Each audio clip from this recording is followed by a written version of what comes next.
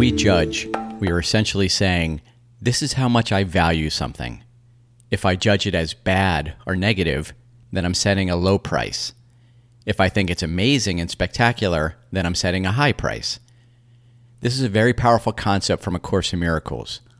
Judgment is the setting of a price, and as you set it, you will pay it. The opposite of setting a price is seeing everything the same, not creating a hierarchy of value where some people are nicer or better or more preferential than others. Seeing the underlying sameness in everyone, independent of the ego-based traits we most often show to the world, leads to a much greater sense of peace and happiness. And best of all, it's completely free.